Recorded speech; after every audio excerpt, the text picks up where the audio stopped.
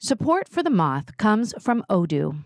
What is Odoo? Well, Odoo is the only software your business will ever need. Featuring a suite of integrated business applications, Odoo connects your business operations together so that you can get more done in less time. Odoo has apps for everything: CRM, accounting, sales, HR, inventory, marketing, manufacturing. You name it, Odoo's got it. To learn more, visit odoo.com/moth. That's odoo.com/moth.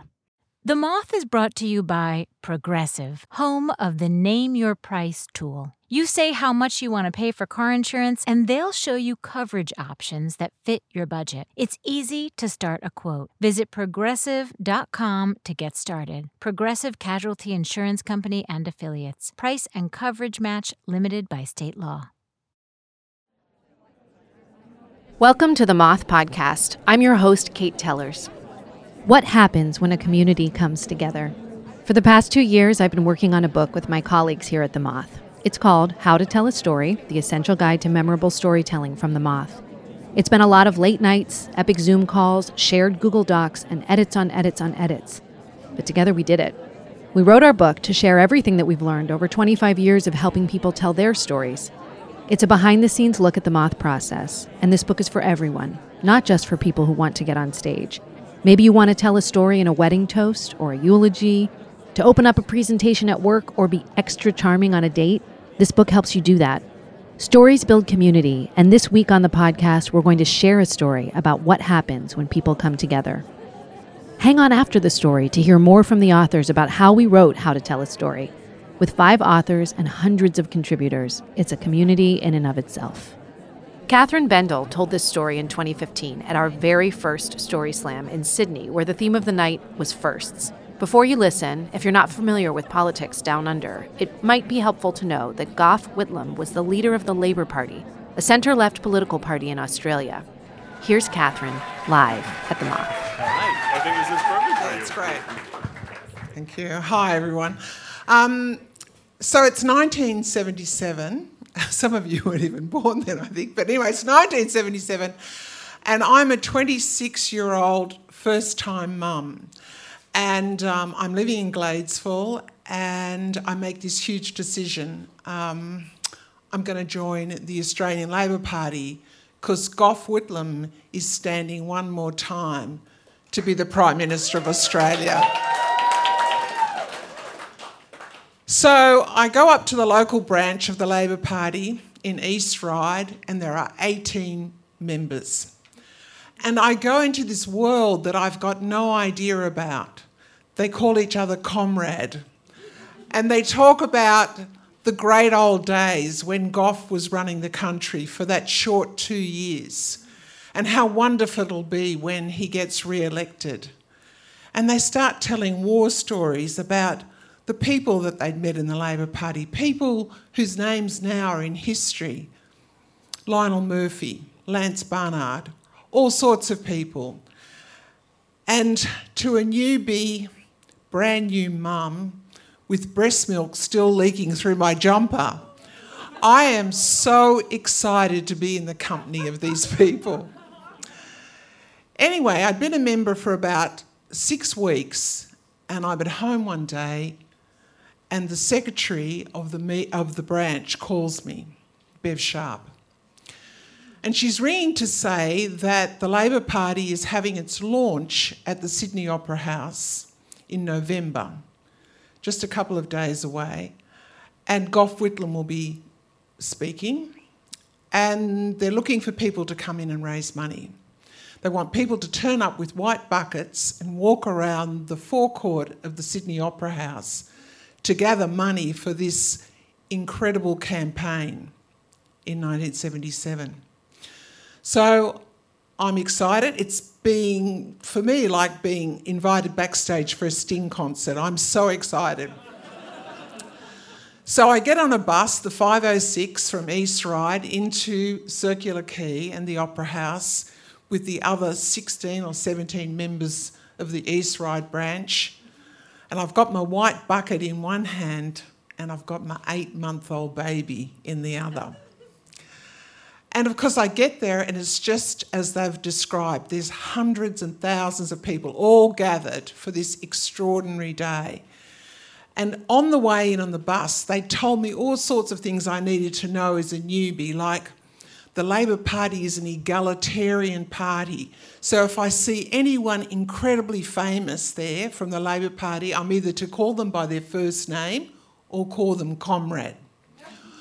Or the only exception to the rule would be Bob Hawke. He was hawky and I was to buy him a beer. So I get in there and I'm walking around and I'm keeping Bev Sharp, who's the secretary of the branch, in sight because I don't know where I am or what I'm doing. And my bucket's filling up with money and suddenly I feel this hand on my shoulder. And I turn around and there's this very serious looking man and he explains to me that the launch is about to start, that all the luminaries of the Labor Party are assembled upstairs on stage, but for the first time, this launch will be broadcast on ABC television. And what they've realised is, while they've got all the stars of the Labor Party up there, they don't have any ordinary people. And would I be one of the ordinary people and go upstage with my baby? So I get up there and you can imagine the faces of the people from the Labor Party because, you know, like I'm the newest person in the branch and here I am sitting up on the main stage of the Sydney Opera House with all these luminaries and they're downstairs with their buckets still gathering money. So I'm sitting there on stage and we're waiting for Gough to arrive. Bob Hawke, or Hawkey, is up the front and he's warming the crowd up. And things are reaching a crescendo of excitement. And suddenly, my 8-month-old baby does a shit in his nappy that is beyond description. For the mums in the audience, I think it's known as a number 3. It explodes in his nappy. And the smell of it just goes right across the stage of the Sydney Opera House and people are swivelling around looking for where this shocking smell is coming from. And of course the baby then starts to cry. So I quickly pick him up and the stage manager's having a seizure and he's going like, get off stage, change that baby and get back because Gough's about to arrive. So I'm hustled out round the back of the stage and there's a room and I'm taken into this room and there's a table and I've got this baby on the table. I've taken his nappy off and I'm scraping the poo off. Like, it's just unbelievable. And just at that moment, I hear the toilet behind me flush and I hear footsteps walking towards me and I hear, which I now understand, a very long zip on a male pair of trousers being done up. And I look round and who should be standing there but Gough Whitlam, straight out of the toilet. Well, he takes one look at me and says, "Comrade, what's going on here?" And I am so awestruck. And I'm thinking of all the things the people at East Ryde said to me about calling comrade, calling. And what do? I genuflect.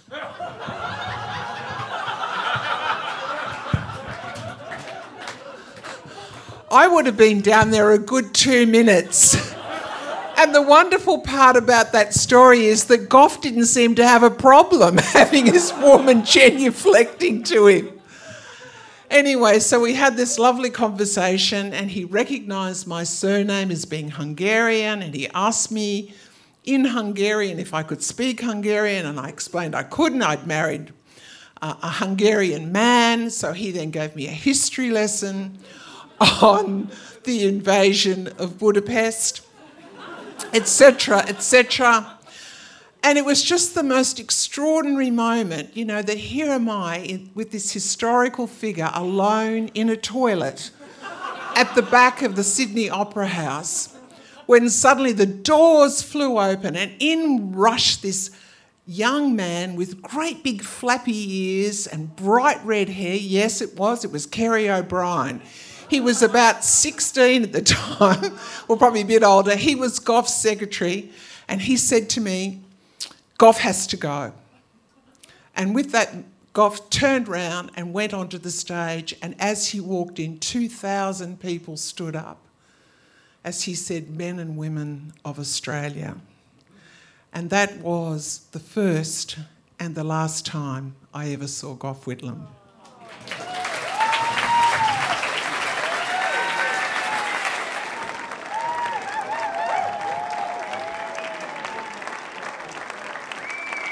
That was Kathryn Bendall. Kathryn Bendall is a part-time mother, grandmother, hypochondriac, politician, comedian, tour guide, volunteer friend, and wife. She is, however, a full-time storyteller. She has been since age 6, when she first heard the plea, "Oh God, just cut to the chase." She's now heard those same words daily for the last 65 years. She still sees her world and the world of others as a story and is compelled to tell the story regardless. If you'd like to see a photo of Kathryn and the kid in question, just go to themoth.org/extras. That story was from 2015, the very first year we put together slams in Australia. In 2022, we're celebrating our 25th anniversary by going back through every single year the Moth's been around. Next podcast, we'll have some stories from 2014. Now I'm going to take you behind the scenes of how we wrote How to Tell a Story, the essential guide to memorable storytelling from The Moth. When I say we, I mean we. So many people contributed to this book. Storytellers, staff, longtime members of our community. The list goes on and would probably go on forever, but we had a very good editor. But the narrative voice of the book, the one you'll follow through all of the pages that explains how to craft your story and the how we do what we do at The Moth and why we do what we do at The Moth, is actually one voice written by 5 people. 5. I was, and still am, one of them, along with Meg Bowles, Catherine Burns, Sarah Austin-Jeunesse, and Jennifer Hickson, longtime fellow members of our artistic team, who I honestly feel like I've grown up with. Here's Kathryn. There were 5 of us writing it, and all my friends who are writers look in horror. Like, I almost wish I just had a camera to take a picture of every time I tell a writer friend or a storyteller who has written books that 5 of us wrote this. They're just like, it sounds like a nightmare. But honestly, even though it was a challenge, it wasn't a nightmare. It was so beautiful. And one of the things that I think we even found funny and scary, we all have slightly different writing styles. But by the time we started really editing together what we had done, what's interesting is that one of the first comments we got from Matt Inman, our editor at Crown, is that it didn't sound like it had been written by 5 people. And I think it's because we've all worked together so long. It's been an extraordinary opportunity to get to work alongside the minds of the Moth, so I thought I'd take you behind the scenes to tell you what it's like to write a book with them. Quick timeline. In 2017, Kathryn, our artistic director, wrote us an email. The title was, "Want to write a book with me? Smiley face emoticon?" And we said yes. We started to do free writes. These were really broad at first. Favorite Moth moments, illustrative stories, and then narrowed to basic tenets of storytelling, stakes, scenes, etc. Here's how Jennifer very aptly describes it. You know, we did the whole big download. Everybody just sort of, we agreed on an outline, and then everybody just went bleh, and spat out everything. Many stories, thoughts, ideas about storytelling, and then hobbled it together. We started meeting weekly to discuss the writing, where we overlapped, if we liked the way one author said something, things we disagreed on. There were never fundamental disagreements, like stories should all be about parrots, but there were, throughout the course of writing this book, highly nerdy disagreements, like should a story feel honest or be honest? What is truth? I'm sure Plato would be delighted to know that the debate rages on. Here's Kathryn. Over the Christmas break of 2020, in our empty office, trying to put together the first, put everything in order, like everything that Meg said about steaks, everything Sarah said about steaks, everything, et cetera. And it was just like this massive thing that then we all began rewriting and editing down. By January of 2020, we had a draft, a Franken draft in Google Docs. In March of 2020, some stuff pulled our focus. The book team had always collaborated virtually. Meg is in Sweden, Jennifer is in New Jersey, and all of us, pre-COVID, traveled pretty regularly. So there was never any doubt that we would be able to write the book online. There were just doubts in those early pandemic days about literally everything else. It was terrifying and awful, and I feel tremendous gratitude that all of us listening right now made it through. Okay, back to book. We shaped the Franken draft, sometimes taking chapters and working in pairs, and then reconvening with the whole team on Zoom to walk through notes we'd put in via comments in Google Docs. Here's Sarah. I didn't think that it was possible to break Google Docs, but we many times had to start a new document, had to save the document and then rename it because we were out of possible changes. We had hit our comment limit. So as directors, we say, that was great, just some tiny notes. And all of those tiny notes that we were making in the manuscript really added up to a breakage of this digital platform in a great way. And we didn't always agree. My first memory of having something I wrote cut was when I described the power of storytelling to, quote, grow invisible tendrils, end quote, between people. I admit, it was not my best work, but it was my words cut, and it had a little sting. It happened to all of us. The joke was that we were all keeping a diary, remembering all of our lines that were cut. I think mine started and stopped at invisible tendrils. We were constantly hacking away. It was impossible to keep track. We often tag-teamed the edits, which can be a little tender. Here's Jennifer. I was assigned zhuzhing quite a lot after we put it down, and I had some of my things zhuzhed. I zhuzhed others, and others zhuzhed me. And sometimes it was enjoyable to be zhuzhed. Other times it's painful. I don't want to be zhuzhed. What do you mean? That was, why are we fixing that? Nothing was wrong with it. What are you saying? Meg lives in Sweden, where she's 5 hours ahead. I'd often spend hours just kind of reordering things and chapters, like this chapter. Maybe this chapter goes here. And I think my colleagues got a little annoyed with me when they would wake up every morning to an email. You know, I've reordered this section, or I've reordered a few things, or I moved this chapter over here. But ultimately, it was like a big puzzle. And so it was a lot of fun to kind of figure that part out. Here's Jennifer.